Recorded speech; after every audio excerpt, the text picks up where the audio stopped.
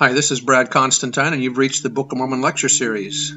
I've been teaching Seminary and Institute for the last 11 years, and this is an attempt to do a deep dive into the Book of Mormon itself. I'm hoping that you'll find this uplifting and edifying. This is not an official recording of the Church of Jesus Christ of Latter-day Saints, but every attempt has been made to be as doctrinally accurate as possible. So if you're ready for a deep dive into the Book of Mormon, here we go. Hi, and welcome back to the Book of Mormon podcast. This is going to be for Moroni chapter 6. Now, this is about baptisms and how they're to be done among the members of the church, and so let's go ahead and get into this one. Verse 1, And now I speak concerning baptism. Behold, elders, priests, and teachers were baptized, and they were not baptized, save they brought forth fruit, meat that they were worthy of it. Now, we have to keep in mind that baptism happens before ordinations to priesthood offices.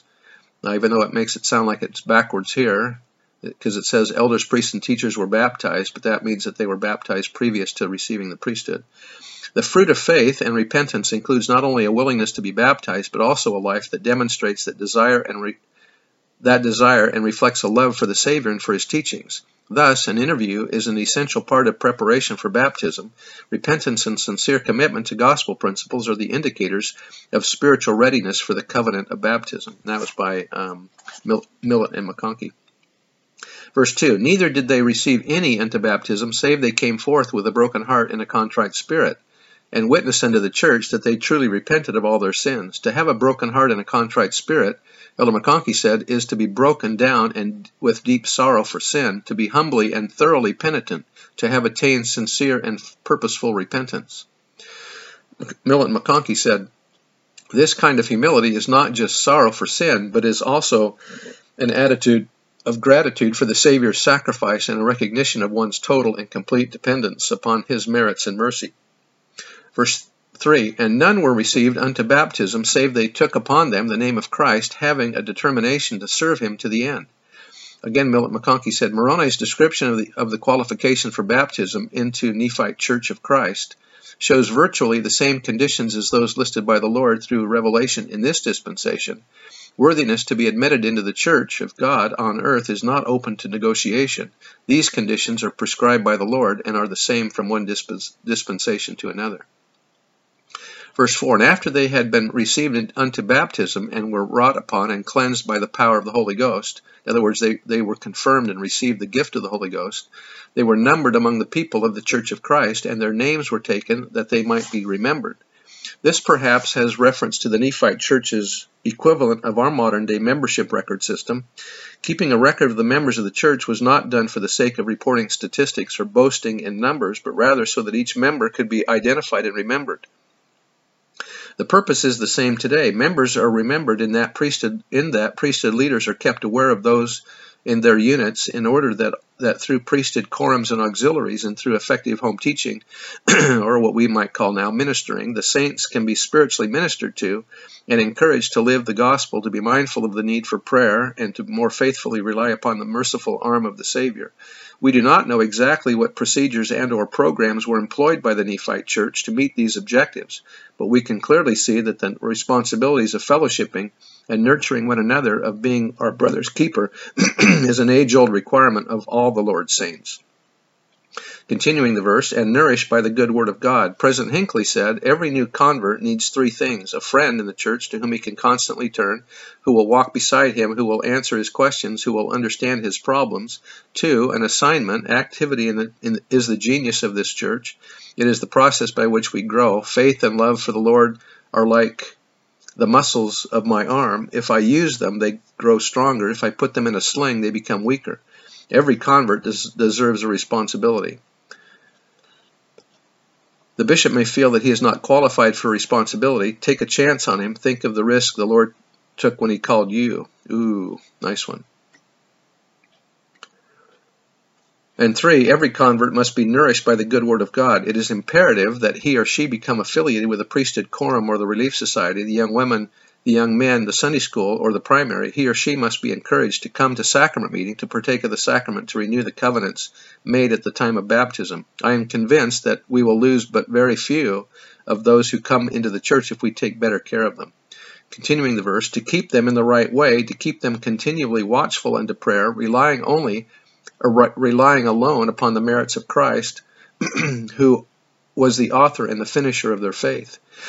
God the Father is the author of the plan of salvation. Jesus, by divine investiture of authority and as the chief proponent of the Father's plan, is also often referred to as the author of our faith. In some translations of the Bible, this term author is translated as captain.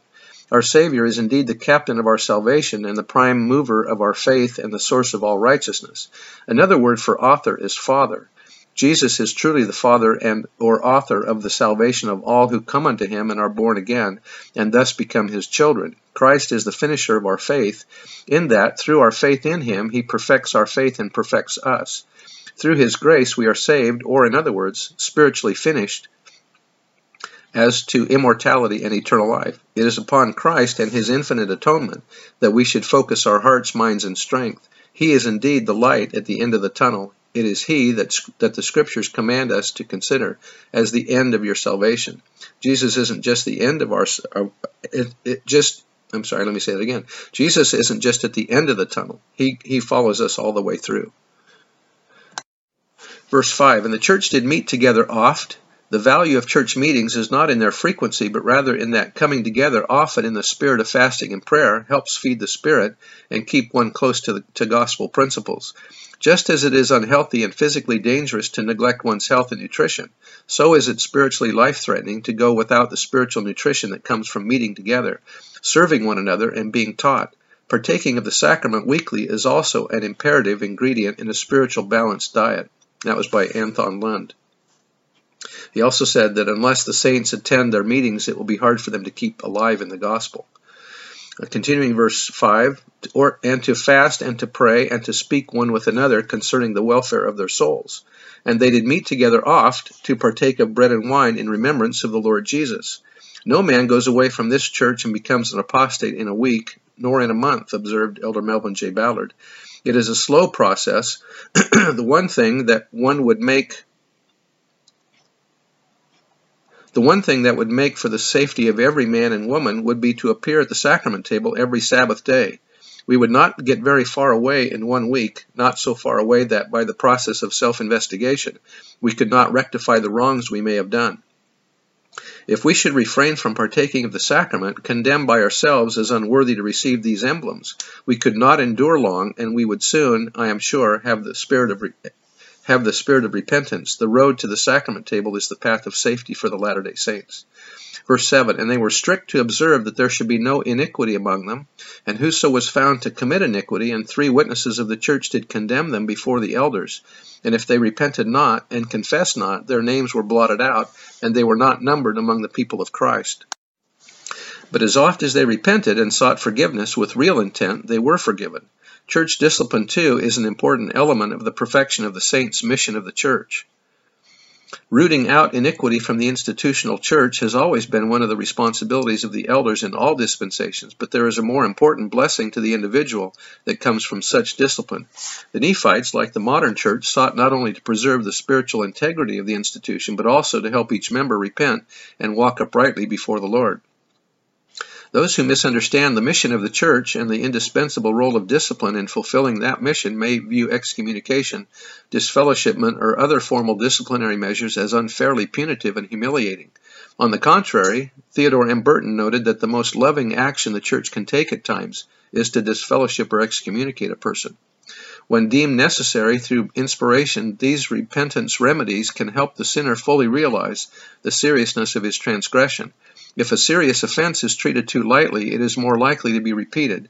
Such church actions can ensure that the necessary price for repentance is paid. They also serve to mercifully protect the errant person from the full weight and responsibility of his covenants, which, if left in full force, would bring condemnation upon him in his yet unforgiven state. Through church discipline, a wrongdoer can demonstrate to the Lord, to the church, and to others a sincere desire to repent and be forgiven, whatever the cost. This period of discipline is an opportunity to be retained as a disciple of Him who made our repentance possible.